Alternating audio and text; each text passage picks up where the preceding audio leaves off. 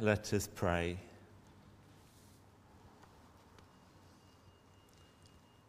Lord, quieten our hearts as we reflect on your word to us today. May that word inspire us to love and action. In Jesus' name, amen.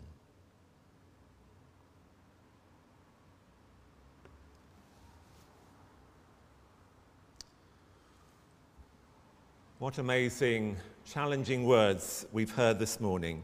Ancient words, hundreds of years old, written in a world so different to our own, and yet with so much in common as well.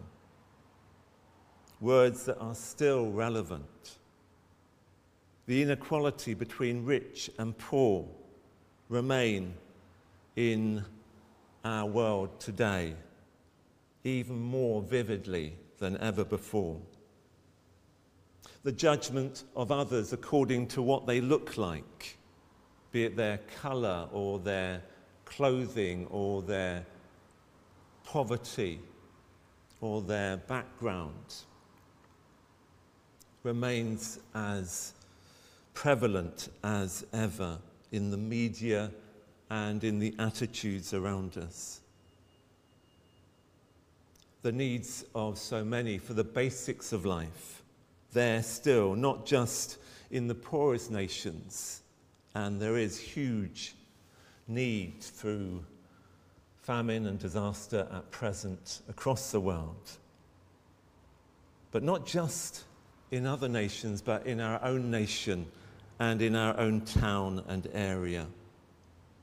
In fact, a recent survey by Sheffield University has seen that Wickham is a hotspot of food insecurity here in the south of England.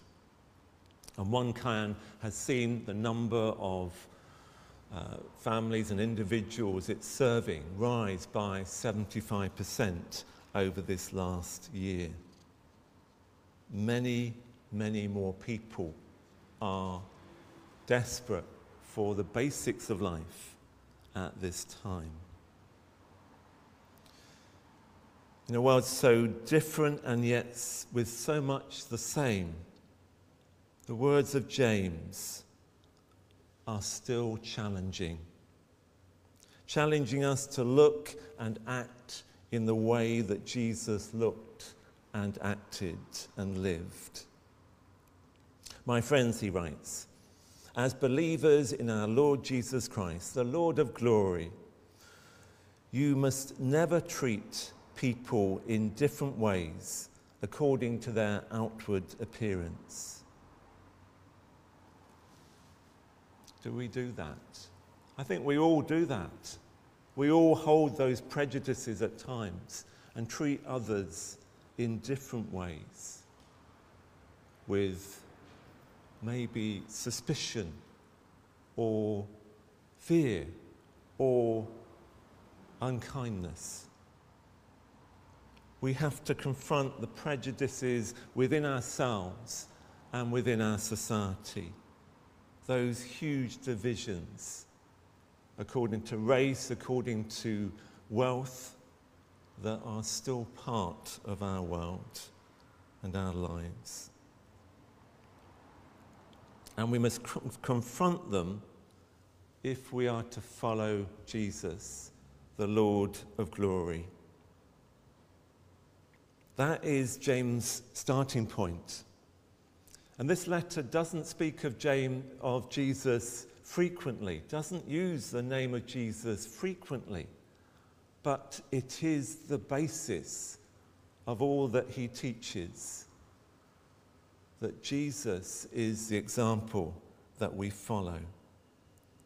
And Jesus, the Lord of glory, is also the carpenter of Nazareth, the one born and placed in a manger, born in poverty, the one who travelled from village to village, dependent on the care and hospitality and help of others, the one who was arrested and given an unjust trial, and executed on a Roman cross.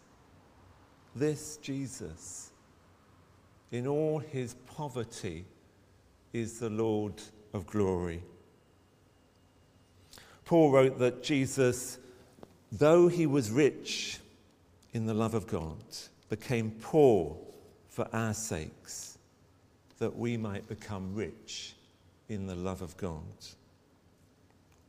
And he went on to write that once he judged Jesus from a human point of view, but now he would judge no one on that basis. God has no favourites. That's what Peter discovered as he learned that both Jews and non-Jews, Gentiles, were included within God's purposes and plans and to be welcomed into the early church. So all the human distinctions are laid to one side before the God whose love reaches out to all. Yet still we judge according to appearance. We get caught up in the culture of celebrity, of the rich and famous, and the culture of power. Privilege and entitlement remain powerful, corrupting forces in our society, and we must resist them. We must learn again to see that of God in every human being, to see a reflection of Christ in every human being. And more than that, we need to give special attention to those who are often sidelined and dismissed or diminished by our society. The pandemic has reminded us of the vital role played by carers and NHS workers and many others. Many people often on low pay, struggling to pay all the bills. These dear people don't want charity or food bank handouts. They really want a living, viable wage. And we need to make sure they're not forgotten. These are the people to inspire us, not those who proclaim their wealth or their success from the rafters, but those who serve, those who are in need, those who get through life despite all the challenges. God has no favourites. Every person is special to God, created by God, loved by God. But God has a special heart for the poorest of our world and the poorest of the church globally. And James talks about those who are poor in material things but rich in faith. And so often we are inspired by the global church and the poorest of Christians who yet are full of joy and praise and faith. James blesses them. God chose the poor people of the world to be rich in faith and to possess the kingdom which he promised to those who love him. Love is the ultimate wealth. And so James goes on to sum it all up in that great command. A command from Leviticus, an ancient command, but one that Jesus brought new meaning and power to. Love your neighbour as yourself. Our society is riven by inequality.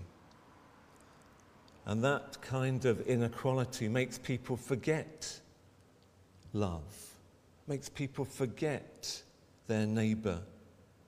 People start to live in closed communities, ghettos of their own making, closed to those who are unlike themselves. And the church needs to break all those kind of barriers, to bring together people of hugely different backgrounds and experiences.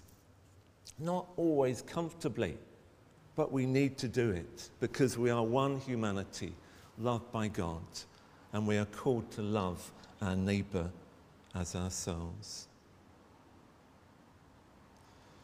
And so James sums it all up by saying our faith must be lived out in action, in those attitudes to those around us, in our actions of kindness and generosity.